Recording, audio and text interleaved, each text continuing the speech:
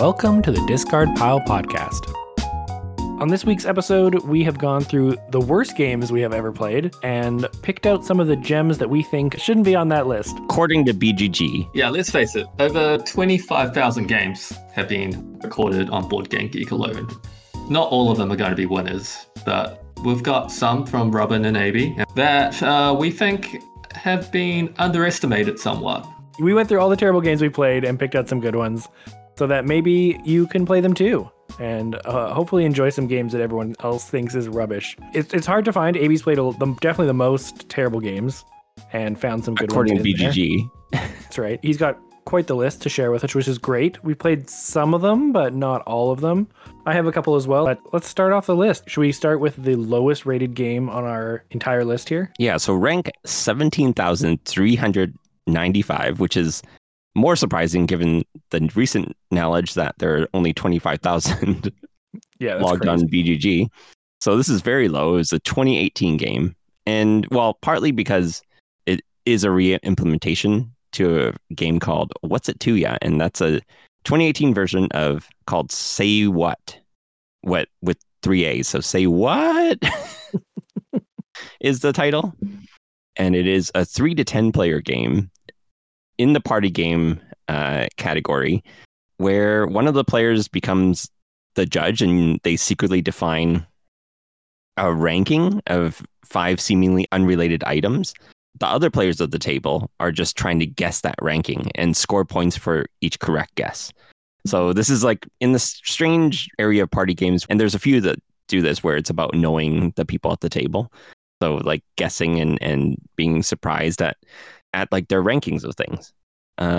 So yeah, it's definitely one that isn't well known, I think, but has stayed in my collection. So is the ranking supposed to be what the person finds most important or brings them the most joy, or is there any yeah, I think it's just most important. And then you have to discuss, and part of the game is like discussing as a group why it's more important.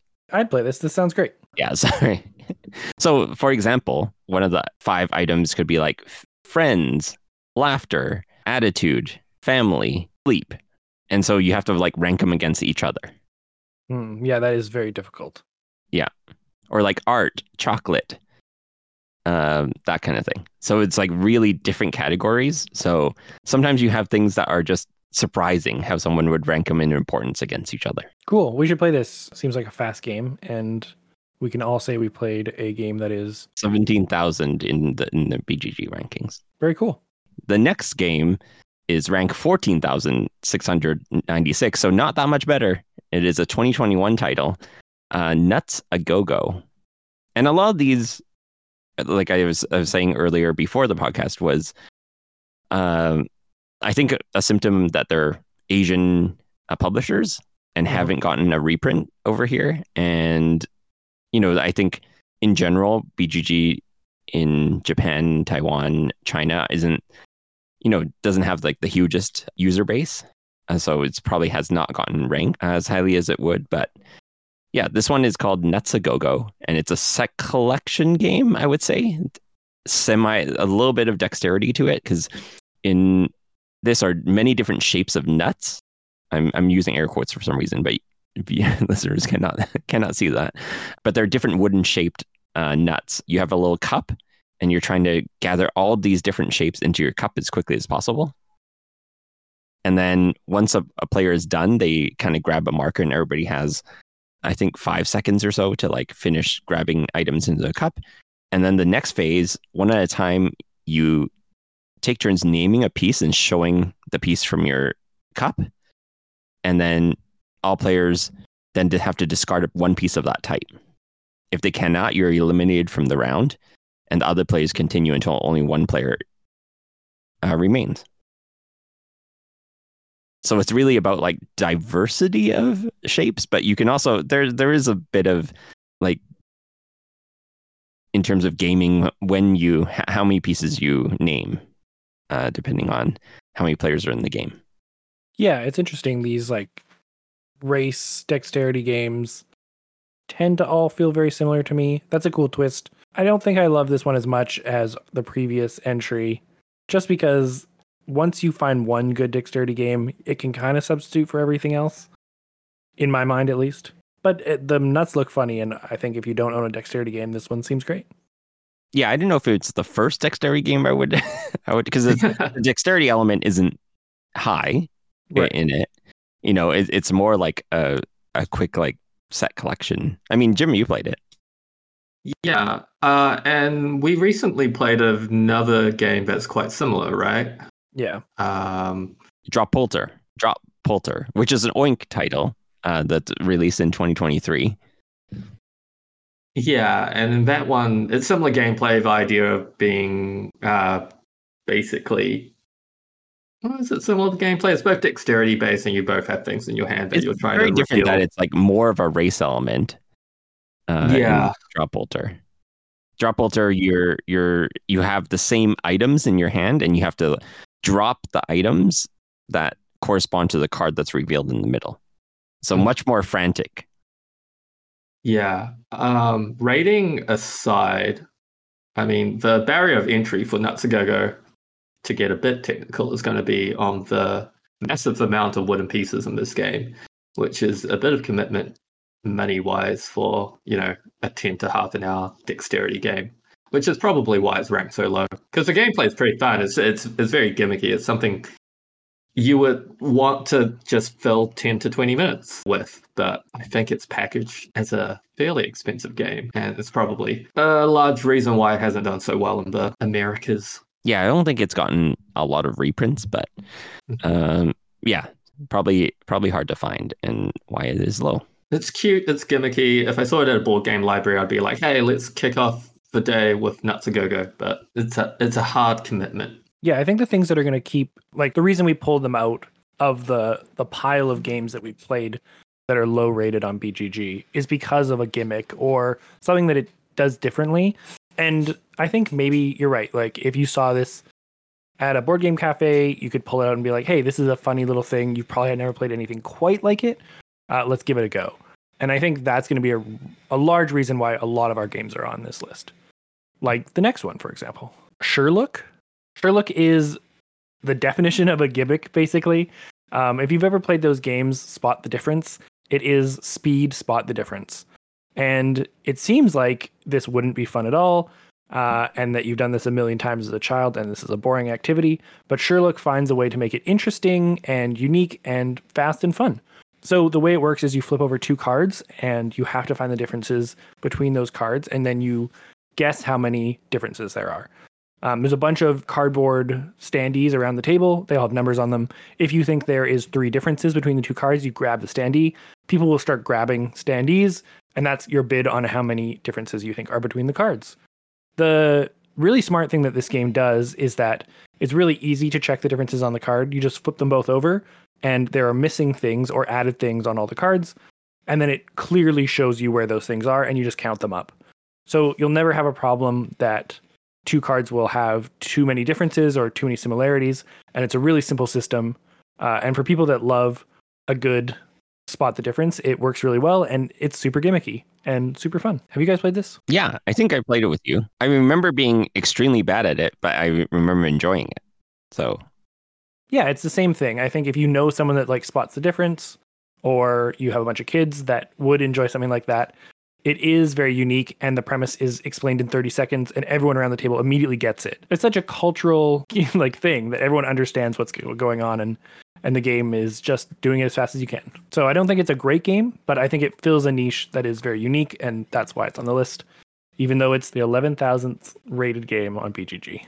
What else do you have on your list, AB? The next one on my list is ranked 13,712. Not that much higher than my previous one. It is called Coin Quest. This one is not in my collection, but it's one that I've been meaning to like do my own print and play version of it, because the original version is just very bad looking. And if you look at this on BGG, you'll understand what I mean about it. But it is a bag building game, and one of the ones that I still think about, because I do like that, like it's very pure bag builder, is that like it's about coin collectors, and you are pulling coins from your bag and spending them as currency to like purchase better coins, and you're bidding for lots of better coins. Lots meaning like bidding lots, not a numerous amount of it. And it's a sort of hidden bidding game. Like you are putting bids behind your board, your player screen, and revealing it, and it basically determines who wins certain lots of coins, which are victory points as well. Yeah, I think this falls into the same camp as just being weird and interesting and something that I've never really seen anything like it before. I don't think I was super big on the blind bidding mechanic that it had, but the whole idea was really cool. Yeah, Jim, did you play this one? I think we played it at a cafe day or pre-game before our normal gaming session. I remember how, I don't want to be negative throughout this whole thing, but I remember how like bad it looked graphically. Like that's the one thing. It does look bad graphically. Yeah. I would love for you to take this and retheme it, remaster it. But I remember gameplay. I love blind bidding. I, in general, love auction games just because in a lot of really fun auction games, it's up to the players to decide what kind of auction it's going to be, monetary-wise or asset-wise. It's fun to see how people value different things in a game. And after the first kind of reveal, it's amps pretty fast from there. So, I think it's another one of those games that is a victim to its own kind of shoddy presentation because I liked it. I thought it was really fun. Yeah, it's an interesting combination that you don't see a lot, which is deck building and auction. So, bag building and auction. And surprisingly, I thought bag building would be more prevalent, but nothing is really, not too many have come out since this one. Yeah, in some ways I understand, like pulling chits out of a bag sometimes feels a little cheap and gimmicky, like if they get stuck in the corners, I don't know. And cards seem to always kind of work better. You can just have more information on the cards. But I agree, there could be more. The next one on my list is a big jump from 13,000 to 8,944. And it is 5x5 City, released in 2018. And this one is by a pretty well-known Japanese designer, Hisashi Hayashi, and has done a lot of notable games like Yokohama, Trains, Metro X, Sail to India. So a lot of games to his name, but this one hasn't gotten North American distribution, and so likely why it is not well ranked. Just because you do actually need paste ups in order to play it, because there's a little bit of language on some of the cards. But this one it's a tiling game or tile placement game. You're building a 5x5 city grid on your player board with 9 different buildings, and each one scores in a different way. And that's what's determined by the scoring cards. There's different sides to these cards, so you can mix and match the scoring conditions. And it kind of feels like very close to like a roll and write game, but it's a tiling game. I really like tile placement puzzles, and this one has an interesting twist, is that you have to draft pairs of tiles each turn, and they have to be placed next to each other. So it's kind of like build your own dominoes. Yeah. So the draft really is tough, and what buildings you decide to like get into. Yeah, and you can place the buildings in only like a certain area each round. Yeah, that's the caveat. Yeah, I really like this one. I think I played it with you, AB. But I love tactical games that kind of encourage people to think on the fly and there's just so many restrictions coming at you every time that card flips to determine where you can place, what you can place, and what scoring's available. So this ticks all those boxes and plays really fast as well. I'm sensing a theme with a lot of these lower ranked games so far. Maybe they'll change later on with some of our other games, but a lot of them are pretty fast, lighter games that does something fun that might not be presented in a very great way. But This Yeah, one is I nice do. though. This one is like nice illustrations and stuff. Just hard to find and hard to do paste ups for. And that was 5x5 City. All right, my next game is a game called Cahoots from 2018. There are 2 games called Cahoots that were made in 2018. The one I'm talking about is the noir-esque artsy cover, and it's a trick-taking game. And in this game, you play cards into a trick, and you want certain suits to win all the tricks. At the beginning of the game, you're dealt a little card, and it says like you want hearts and spades to win all the tricks. And every time a heart or a spade wins a trick, then you get a point. But there's also someone else at the table that also gets a point, because every suit is shared by at least 2 players. So you're always thinking, okay, I want spades to win a bunch of tricks, but then I want to look at the other player that has spades, and I want their secondary suit to lose every trick possible. So Right. you're always helping someone, but you want to be helping the people that benefit you the most. And so you know that information, what the other players are looking for. Exactly. Or you do have to deduce it. No, you know the information, but Oh, you're okay. trying to position yourself and to try to figure out what cards players have in their hand, so that at the end of the last 3 tricks, you can win all the tricks that you need to with the suits you need to win. There's a nice little thing that you always play like 2 tricks and then you pull back a card. So the last couple tricks have a bunch of really high numbers, and you have a little bit more choice over what cards end up in your hand in the last couple tricks. But yeah, it's just a cool little quick game, and I don't really see it around very often. But definitely one that we should all play together, since AB is so into trick taking these days. And yeah, one that I quite like. I like the tactical nature of always helping someone, and just the little table talk of like, oh, thanks for that. I really appreciate those points. That's really kind of you. Or like just talking to another player and saying, we cannot let hearts win another trick, or else, we're done. So yeah, it's fun. It's not cooperative, but it has that semi-cooperative nature to it, and it's quick. It's easy. Cahoots. Like semi-partnership almost. Yes, exactly. But you're partnered with everyone else at the table all the time. Right. But for different suits. Yeah. That's cool. Like the web of partnerships. Yeah. Do you always know the relationships? Yes. So like you have a card in front of you that will say like spades, hearts, and then someone else will have spades, diamonds, and then someone else will have diamonds, hearts. And there's 6 suits. So depending on player count, you will share more or less depending on how many suits are in the game. I think in a 3-player game, you have 1 suit that is your own, I think, in a 3-player game, and then you share 1 suit with both other players. So it's very hard to make your own suit win a trick, because no one but you wants that to happen. But anyway, if you start a trick and saying like, oh, let's make spades win, someone might actually help you to do that, because you'll both get a point. But if you have the only one that has hearts, then no one is going to help you win a trick with hearts. Yeah, it's a cool one. Definitely one we should play. That is Cahoots 2018, the trick taking game. What's the rank on it? Cahoots is 7,779. Okay, so pretty low. Pretty low. My next one is ranked 8,600, so just lower than Cahoots, but Yep. It is Volltreffer, and this is a 1999 release. And this one is Trick Taker, and I think you guys have both played this one. It is a trick-taking game with 3 phases.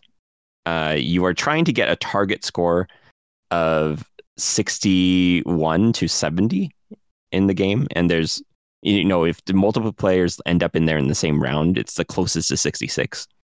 But the caveat is that you can overshoot it. If you score higher than 70, you actually loop back. So after 80 points, you actually loop back to 41. So it is really a score about, timing and trying to hit a specific threshold. But the 3 phases of the game are: the first phase, you're drafting cards and you're paying by points. So you're paying points for your hand of cards. One at a time, you reveal cards, and each player buys cards from the market. And then once everyone has 8 cards, in the second phase, you kind of reveal either 3 of a kind or diversity of colors or the smallest sum of numbers, and those players score points for that. Smallest sum of your entire hand, meaning. And then the third phase, you play a standard trick-taking card game. So you play it out 8 hands, and each winner scores points. Yeah, do you guys remember this one? Yes, very much so. Same. I really enjoyed this one. Is that a similar sentiment from you, Robert? No, this game was not fun and broke my brain.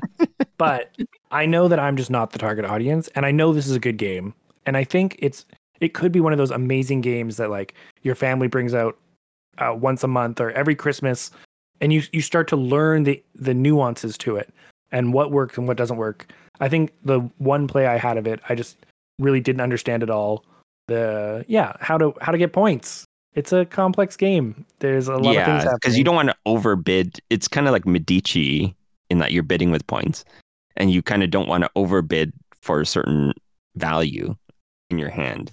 And there's a lot about what other players are trying to collect, and also you can kind of sense how the trick taking portion is going to play out, because you're kind of getting a sense of what cards people are buying and what suits people are buying, because there is a trump suit that's revealed, and you know that information going into the trick taking phase. So there is a lot of nuances to it. I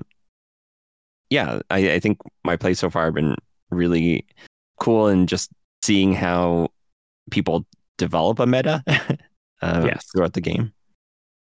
Yeah, it seems like exactly that if you played this 20 times, a meta would form, and every one of those 20 times, interesting things would occur, I bet. It seems like a lot of games these days, they're very simple and easy to learn, but they also have a lot of constraints, like the amount of leeway you have to break the game or do things that are not good is not there. And this game lets you mess up as much as you want, but it also lets you do really smart and interesting things. Yeah, you can definitely mess up. Have you seen the various versions of this game out there, AB? Yeah, like the boxing one. Yeah. There's a boxing theme, yeah, and there's the one I have is the kind of underground labyrinth Japanese one. It's like kind of like a quest theme. But yeah, I think the original theme was a boxing theme or something like that. Like fighting, I think. Yeah. Valtreffer is German for direct hit, which kind of makes sense. It's all people that are shooting or throwing things. Oh, I see. Yeah. Oh, I see. Right. There's a guy with like a pie. Yeah, he's throwing the pie. Yeah, throwing a pie. He's the one.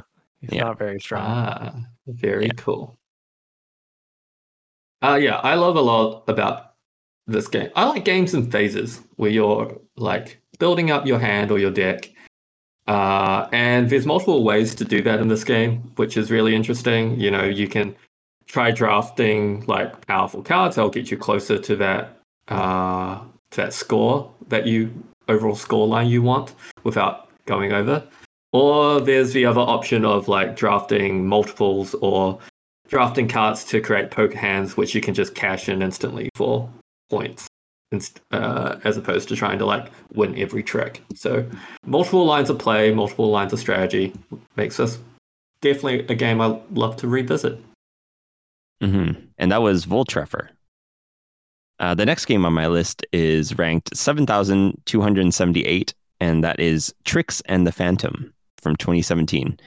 And this one is a little, it's surprising and not surprising at the same time that it's ranked low. Like surprising because the publisher is actually quite well known, which is Oink Games, and a lot of their games are pretty popular. The unsurprising part is that this one does take at least a play to even wrap your head around what's going on. In Tricks of the Phantom, it is a deduction game mixed with a very simple trick taker. There are only 11 cards available. You can play with 10 or 11 depending on the difficulty you want. And you're trying to deduce the culprit from among the 4 persons played at the table. So each round in the game, you only have a hand of two cards. A lot depends on player count. But yeah, you play one card face down in turn order, and you're trying to forecast who has the highest card, which is the culprit in the. Yeah, it's very convoluted just to explain what's going on, but it's an interesting mix of like deduction and because there's a lot of information available at the table. Do you guys both play this? Yeah. Multiple times. It's a game where basically high card wins with some caveats depending on if certain cards are in the game. So it's like the cards are 1 to 10, and usually the number 10 or the highest card would be the culprit, but one card is dealt out, and then if the 1 is in the game, then it seats anyone with the 9 or something like that. So there's a lot of caveats, which makes it a bit, which, there has to be when you're playing a social deduction game. And it's interesting because this is like supposed to be a classic Oink small box game, but it's social deduction and a bit of bluffing as well. So it's not easy to pick up, as AB said, but once it clicked for me, I was like, this is a game I want to play like 2 to 3 times before putting it away in one sitting. Yeah, like the rounds are so fast. Yeah. Yeah, I agree. It takes some time to learn what's going on exactly and how to play it. And I think it's a really interesting game that people should try, especially if you like social deduction, or maybe not even social deduction, but just like logical deduction as well, because you have enough information that you do start to be able to figure some things out, even in just the 2 rounds that you play. So that's kind of cool. There's a tiny bit of bluffing, which is like the phantom cards. You can, in the game, you kind of hint at other players what you've played face down by putting a token, which has to be true in most cases. Like if there are 3 suits and they define the range of numbers, so high, medium, and low in the deck, and you either play a red, yellow, or blue token on your card, but the phantom, you can play any of them. So as the phantom, you can try to bluff that you're playing a certain number.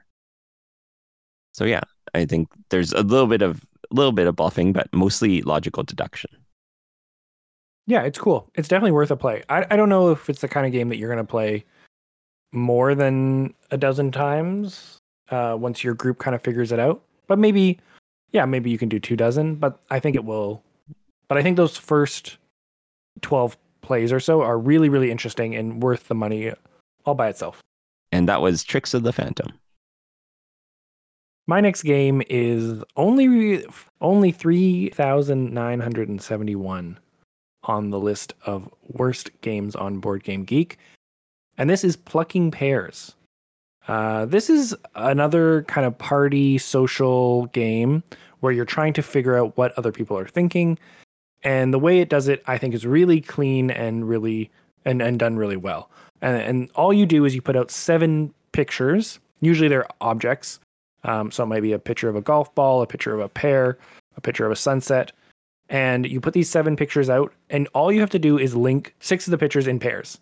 So if I have 3 pairs of pictures, and then I have the 7th picture all by itself, I secretly write down which ones I've paired together based on what I think is the most reasonable pairings. And then everyone reveals. And you get points based on how many other people said the same thing as you. If someone else said, oh, yeah, the orange is round and the golf ball is round, obviously I put those 2 together. If someone said, oh, this picture of a snowy mountain is white and the golf ball was white, I put those things together. Those people that paired properly, that made the same grouping, the same pairs, get points. And if you had the one photo by itself without a pair, you also get points for that. And that's the whole game. You play a couple rounds of that, you see who has the most points, and that's it. So it's just like, how do you pair things together? How do you think like someone else? It's not super exciting or anything like that, but I think it's really simple, and a lot of people can play this game. It's a great family game, and one that I still enjoy and still bring out when people are maybe a little bit hesitant to play a board game. Plucking Pears, anyone can play. Have you guys played this? I don't think I have. No, give me 2 seconds because it sounds very familiar to another game we've played. So this game reminds me of Bella, which is a game from the Dixit universe where cards get laid out in front of you and you're trying to like relate as many cards to a given word.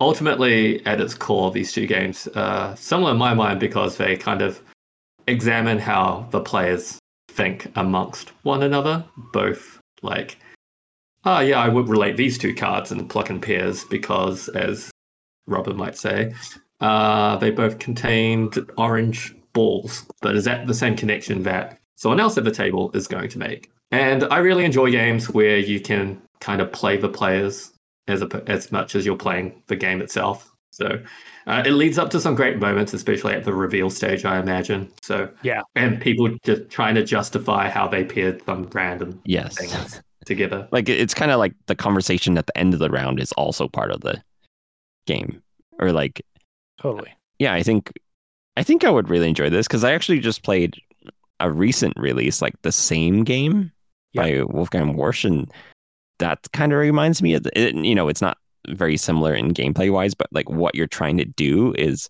make connections. Have you guys looked into that one? Yeah, it looked good.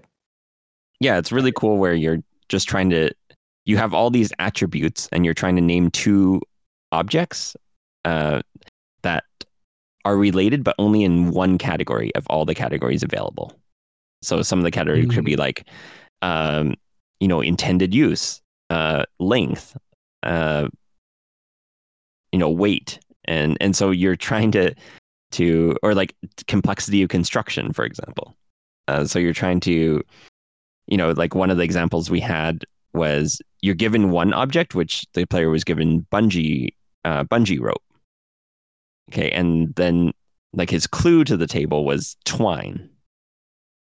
So like it's only related in one single category out of all these. And you're trying to discuss as a group to see which one is the category they're most similar in. Yeah, I heard people have really enjoyed this. I haven't played it yet, but yeah. So I think I would want to play this. Do you have a copy of this one?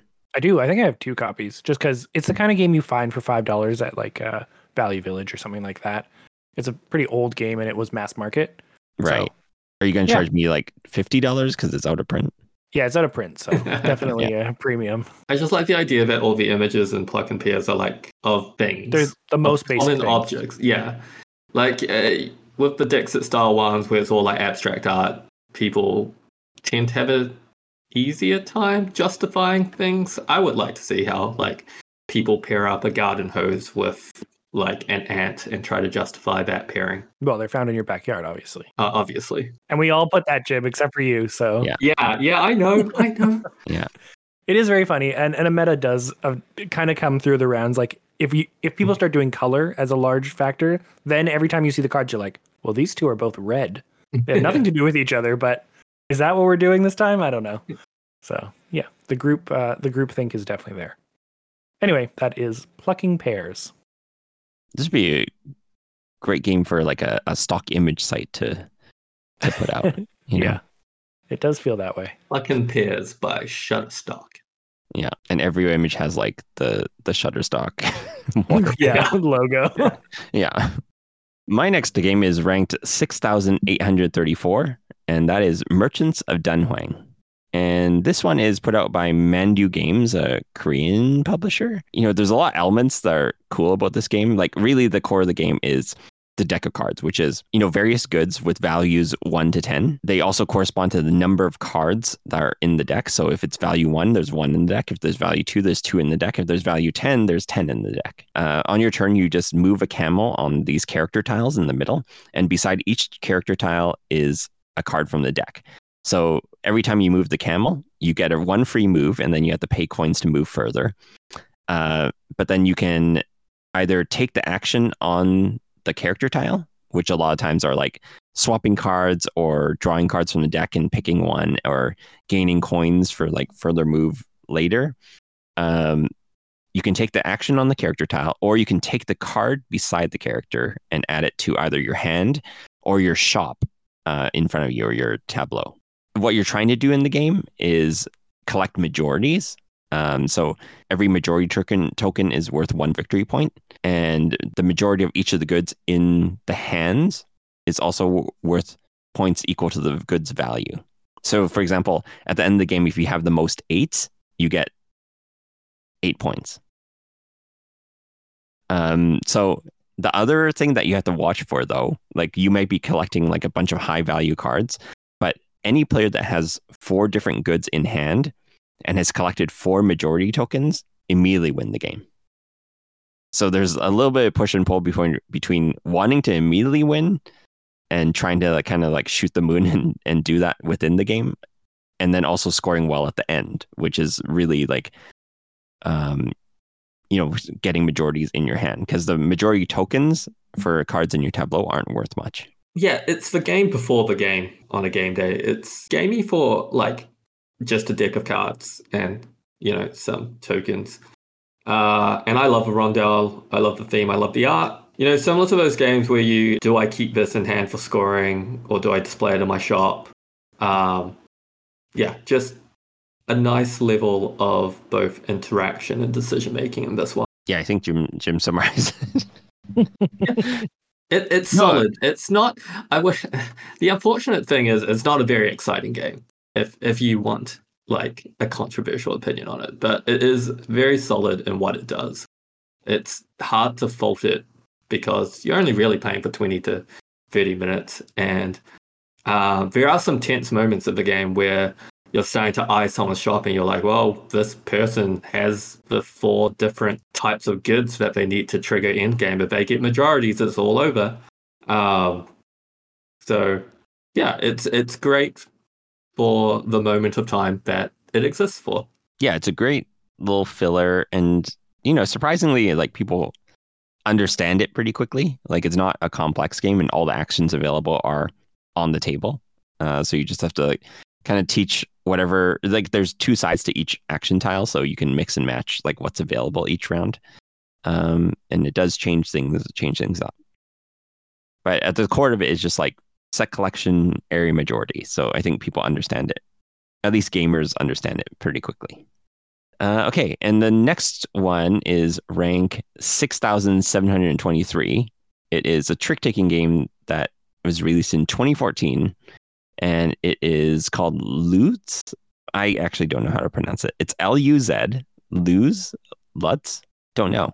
But the caveat of this one is it's a trick-taking game, but you hold your cards with their face values can be seen by the other players only. You only know the colors of the suits in your hand. So the suits are on the back. Before the round, the other players organize the cards by their highest to lowest in each suit,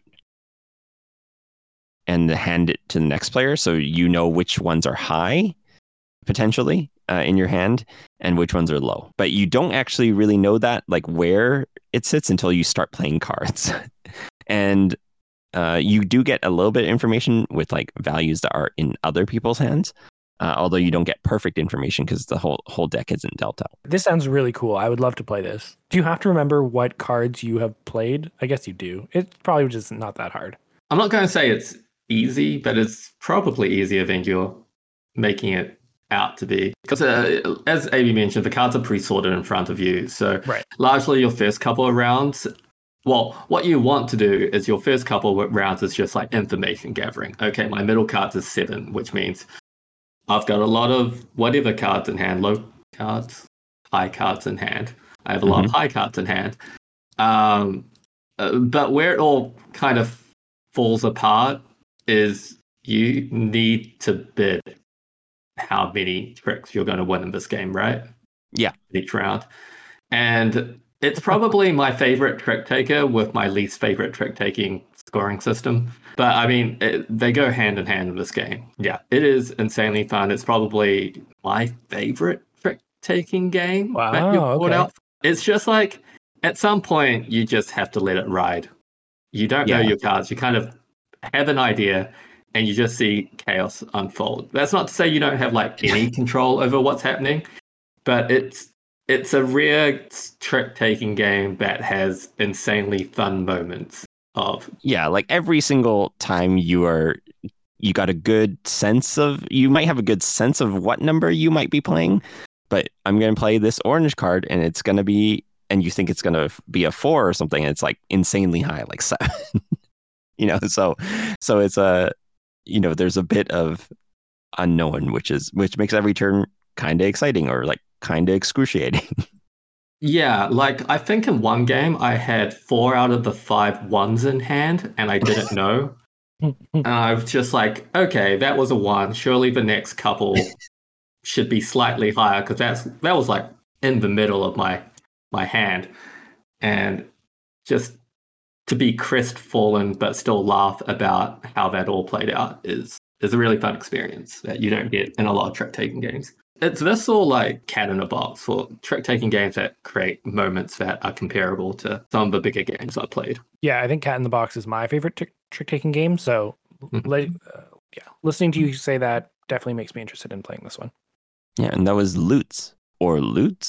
Lose? My next game is only 3,781 on the list of Board Game Geek games, and that game is Santo Domingo. Ooh. Santo Domingo is a great game, and it's about hitting the when the iron is hot and taking advantage of other players thinking it's not time to be in certain places at certain times. In this game, you have a hand of cards. Everyone picks a card to play, and you reveal, and you take goods based on what card you've played. If one or more players play the same card, they have to split the goods.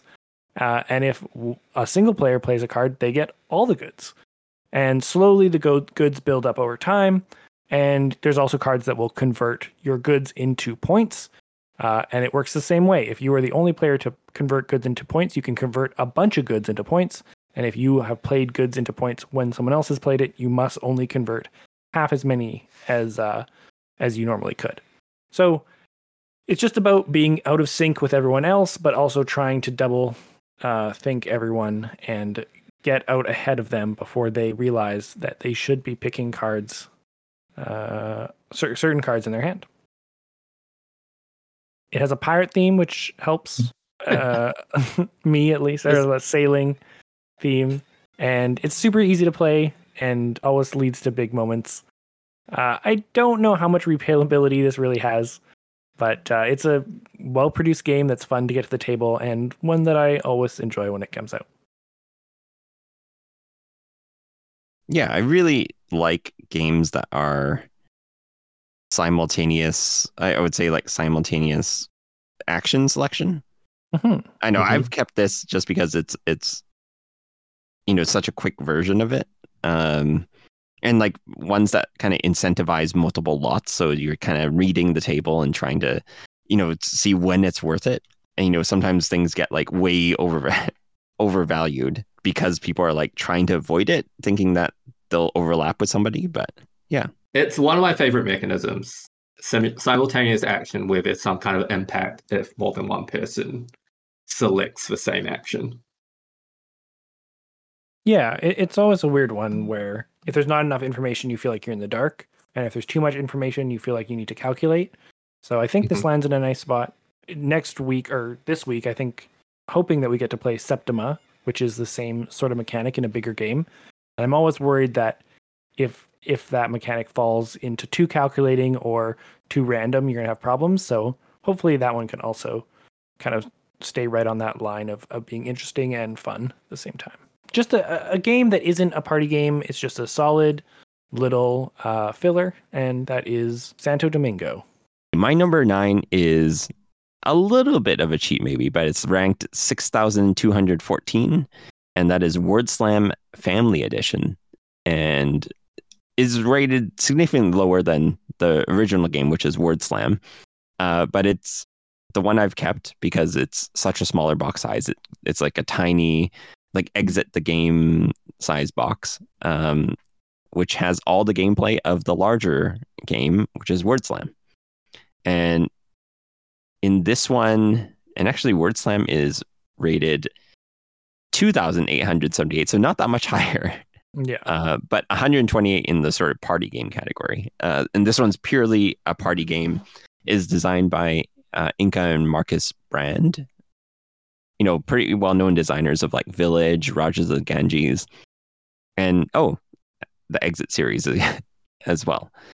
And so this one, you have a bunch of word cards in front of you. You split the group into 2 teams, and it could be any size. Like I've played this with like groups of like 7 or 8, teams of 7 or 8, and 2 players are simultaneously on each team trying to put clues onto a rack. So words, so like eat, yellow, and circle might be the words on it, and you have to like try to guess what they're trying to communicate. And each player is trying to communicate the same word, so you can also listen to what the team is trying to guess, or the other team is trying to guess. And the first player that shouts out the correct word, that team gets a point. Yeah, this is kind of like Pictionary, but you don't have to draw. Instead, you just shuffle through a deck and find words that fit the thing you want to try to explain to your team. Mm-hmm. And it works really well. It's a great game. Yeah, I didn't know. Like maybe why it's not popular is because it's not really like a visual presentation. It's just a bunch of words on the table. But the sort of speed element and trying to like find the best, like it's kind of cool in that you're trying to find the most succinct way of explaining a clue. And they have these red cards in the box that are just like very hard words to try and describe to a team with only a limited vocabulary of words in front of you. Yeah, I do think the words, you need to do the hard words, because some of the easy words are too easy. Yeah, too easy. Like, if snow is one of the words, then someone will just find like white and sky before the other person, and then their team will get the word. And once you get the harder words, you need to work for it a little more. And the other nice thing is what you said. The more cards you put on the table, the harder it actually is to figure out what you're guessing. So a lot of the time you just want to put a bunch of cards down and then start cutting, like putting cards back in the deck as you realize that your players or your teammates are kind of off on a tangent, and you want to focus them back on certain areas of the cards you've chosen. So yeah, I think it's a great game, and it works really well, and it's quick and fun. Yeah, some of the hard ones are like the hard red card words are like sumo wrestler or like grapefruit or something that is just like harder to get to.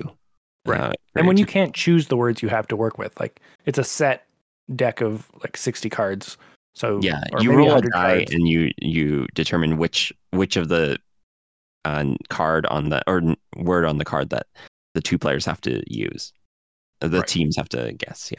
Yeah, I also have this one in my collection as well, and it's just a fun one. It doesn't come out as often as it should, just because party games there's many of them and we don't play them as much as we should. So this one doesn't often get at the table, but when it does, it's always a hit. I don't know. It's not one of my favorites just because there's a bit of a dexterity element of searching through the decks of cards to find what you think might be. The best way is to just lay out the cards. Like you need a big table, but you can lay out the cards. Yeah, it's effectively charades with cards, right? Yes. Yeah, with words. Yeah. So you have to like that style of game. Mm-hmm. But the restricted vocabulary, it's like, there's adjectives, verbs, and so yeah, it's what makes the game is like just trying to figure out the best way to say something. Yeah. And then when you look over and the other player is like, and the cool part is you're listening to the other team. So if the other player does get to somewhere faster, your team also gets a bit of clue and you can kind of play off that. Yeah, for sure. My next one is an old title, 1999. It is on BGG. It's named Relationship Tightrope, which is a little bit of a weird theme. But the one I have is the Japanese version called Odd Socks. And so in this one, a number of red or blue socks are up for grabs on the table. The highest card played of the hand will take the blue socks, and the lowest card will take the red socks. So each red sock will cancel a blue sock. So you want to be a well-balanced amount of socks at the end of the round. And the goal is to score as few points as possible. So you want to balance your amount of red socks and blue socks. Yeah, and so you guys both played this. I do not remember this. Yes, but not with this art that I'm looking at. You gotta scroll to the socks. It's blue socks and red socks. Oh yeah, here they are. I remember now. I remember the blue socks. Yeah. and the Red Sox. I don't remember the gameplay at all. Wait, is it just a trick-taking game? It's sort of, yeah. There's a ranking of cards, so you have to look at your hand and see what you are likely to probably win, and try to like get out of winning certain amount of blue. Right, I remember now. If you have a bunch of high cards, you'll probably win a lot of blue, so you want to try to like avoid that as much as possible. Play a couple rounds and that's it. Yeah, but I think the caveat on this one is that like both the highest card and the lowest card will win something. Yeah, I remember playing this. I remember having a great time playing it and laughing a whole bunch. I don't know if this is one that I would request again, but if you're looking for a trick-taking game, this definitely was a trick-taking game. Or if you're a big fan of sock-themed games. A very underrepresented theme in today's modern board gaming. The last one, Odd Socks, was at 5,134. So all the ones I've talked about are ranked 5,000 or higher. My last game is rank 3,657 on Board Game Geek and is called Codex Card Time Strategy. And this is a game that re-implements or attempts to re-implement a kind of 1v1 StarCraft-esque RTS. But it does it in a deck builder where the cards that you add to your deck come from a pre-selected deck of cards. And those cards come from like a binder. So when you play, you start with a deck of cards, you shuffle up, like a normal deck building game, you draw some cards, and you slowly add cards to your deck. But the cards that you buy to add from your deck come from a binder that you pick cards out of.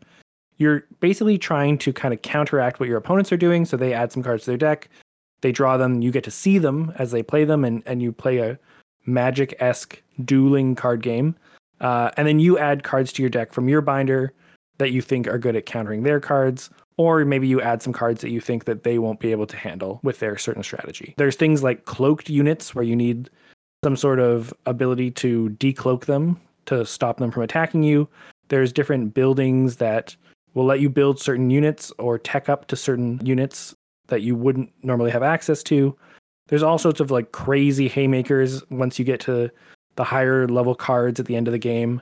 And every deck has its own tech tree that you have to follow as you move up through the cards. It's really hard to explain, but it's basically if you mixed Magic cards with a tech tree, with a deck builder, with an RTS, and it's just weird and wacky and all over the place. And I think if any of that sounds interesting to you, then you know right away that this is a game that you should try. And most of you think this sounds crazy and I do not want to invest any time or energy into this. And that's totally fine too. And that's the reason it's ranked so low. But I know that there's some people that would really, really love this game. And I thought I'd just throw it out there and let people know it exists. Is it a complete game in one box? Yeah, if you buy the core set, you get 2 factions and all the things needed to play the game. Oh, right. But you buy like little expansion sets, I guess. Yeah, you can buy an expansion set which comes with 2 factions. You don't get like the playmats or whatever. Maybe they're like made out of paper instead of cardstock, but you once again get everything you need to play. And is it symmetrical? It's not, well, in that you're like playing the same decks. Yeah. Like No. the binders, yeah. No, they're completely different. So it's okay. kind of like playing Zerg against Protoss in StarCraft. You have completely different units. They have completely different units. As they buy them and put them into their deck, you learn what options they even have available. There's the same idea that like there is a tech tree with 3 kind of distinct paths to go down. Maybe you go like just big units, or maybe you go cloaked things, or maybe you go lots of tokens. And those are 3 options that your civilization or your faction has. And depending on who you're playing against, you might choose certain strategies against them. So there's a ton of discovery to be had. From your explanation, it kind of reminds me a little bit of Challengers.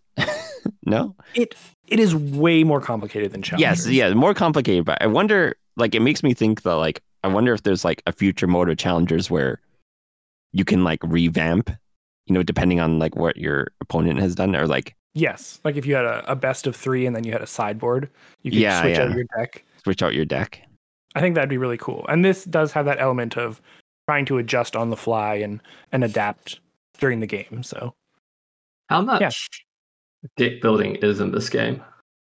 So much. Yeah, like is it first half Or hours deck figuring out what you want to Is that play. deck construction? Yes. No, there's no deck construction. Oh, So you have a no- binder that has like 100 cards in it, maybe not that many, 50 cards, let's say. And you have a starting deck like Dominion that just has, a couple dollars in it. And you draw your starting hand of Dominion and you say, I have $3 to spend. Then you go through your binder to the first 2 pages because that's where all the cheap stuff is.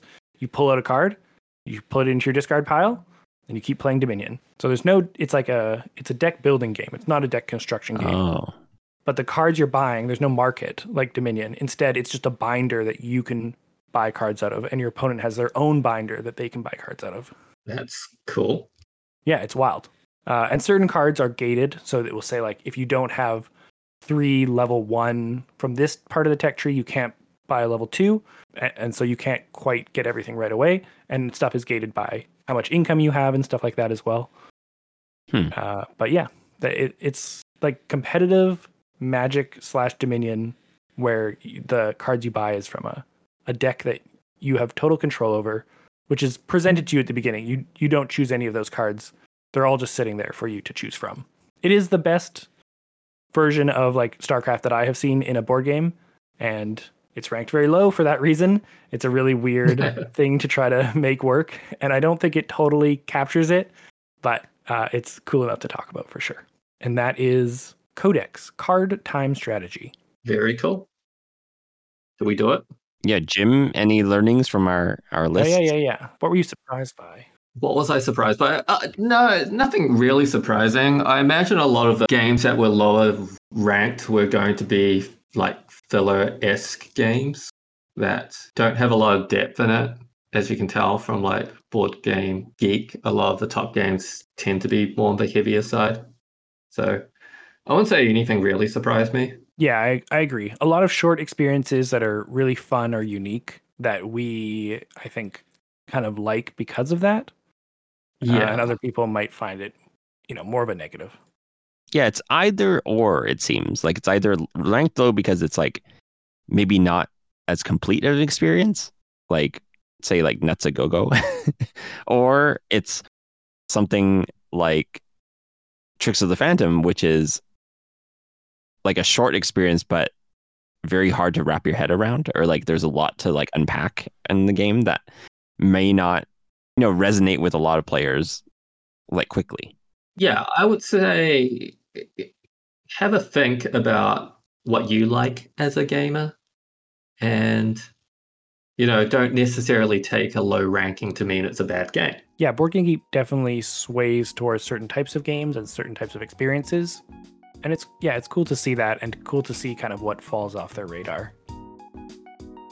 Thanks so much for listening to this week's episode of The Discard Pile. We will be back soon with more talks on board games. The math trade is this week, so we should be getting some new games in and some new games out, and I'm sure we will talk about why we have let some games go and which ones we are excited to be in our collection. TCTC is also coming up in about a month. If you are listening to this date of release or about a week after, I'm going to be posting on our Discord a couple events that you can join if you're coming to TCTC. There'll be 8 to 16 player events where if you want to play with us, you will be able to join the games and play against us or with us in all sorts of large scale convention games, probably like 2 hours max, but just some fun ways that we can enjoy the time at TCTC together and see some people from the community. Thank you so much for listening. We always appreciate it. We will see you soon on our next episode. Bye-bye. So some intro like blah, blah, blah. Sometimes we play some bad games. Yeah, we like root through the gems to find the coal? We root through the coal. Yeah. The other way around. Wait, there's just 25,000 total? No, Yeah. there's more. What? 25,807 games. Tic-tac-toe being the lowest. Come on, guys. Wow, that makes some of these very low. Yeah, some of these are very low. That first game is in the bottom half of all board games. No, isn't that more than the bottom half? Yeah, it's definitely more than the bottom half. Coin Quest is in the bottom half. Well, I mean, my statement is still true. That's true, but I feel like it would have been a stronger statement if you were something like... I'm not here to make stronger statements. I toe the line. I mean, it's like Hitler is... No, don't. It's not a good idea. This can't end well. This cannot end well. Hitler is in the bottom half of dictators. Anyway. Yep. Can you find a photo of the game? Well, considering this is a podcast, it's neither here nor there. Like, it's literally comparing apples against oranges in some cases, right? Yes. Although, apples and oranges, there was a study that said they're pretty comparable. They're both round fruits. They're both grown in trees. This is a trick-taking game called Cahoots. I mean, I guess it's not exactly trick-taking. There's no, well, it is. There's just no trump suit. I don't know. I'm going to go see if it says Cahoots game, if it says trick-taking on the thing. It does not. Oh, no, it's a card game. Oh, I've seen this cover. Oh, Hey. wait, this is a different game. Oh. There's two Cahoots. Cahoots There's is two by the Coin Quest guy. That's so funny. The 2018 one. The 2007, no, this is not it either. There's two 2018 ones, and the other one is trick-taking. Yes. Nice. I love it. Okay. Oh, this one. I've seen the cover. But it is funny it's the other designer. And that was Merchants of Dunhuang. No, it wasn't. No, and that was Trixel the Phantom. Like, you need a big table, but you can lay out the cards. Well, look at this guy. Fancy enough to have such a big table. Yeah. Well, actually, coming from one of the largest table owners on this podcast. Actually, Robin is the largest table owner. Yeah. I do have a large table. Then Jim, then me. You're looking for those table size rankings. I don't know if I would call it trick taking. Oh, it is. It is called trick taking on BGG. Do you know that Scapegoat is ranked 3,341? That's so low. It's so low. It's so good. I thought it came back in stock on Board Game Bliss, but... Did you know that Llama Dice is rated 3,708? That sounds about right. Yeah. I didn't even know they came out with a dice game. Very good dice game, actually. Who's it for? AB. Yeah, just me. A dice version of a crowd pleaser. I did check off some stuff for Septima. Oh, well, there you go. Maybe we're going to get 2 copies of Septima. Unlikely with what I've... It's unlikely because I bought the copy in the math trade, so... Oh, I see. So I should uncheck all these. We've got insider information now.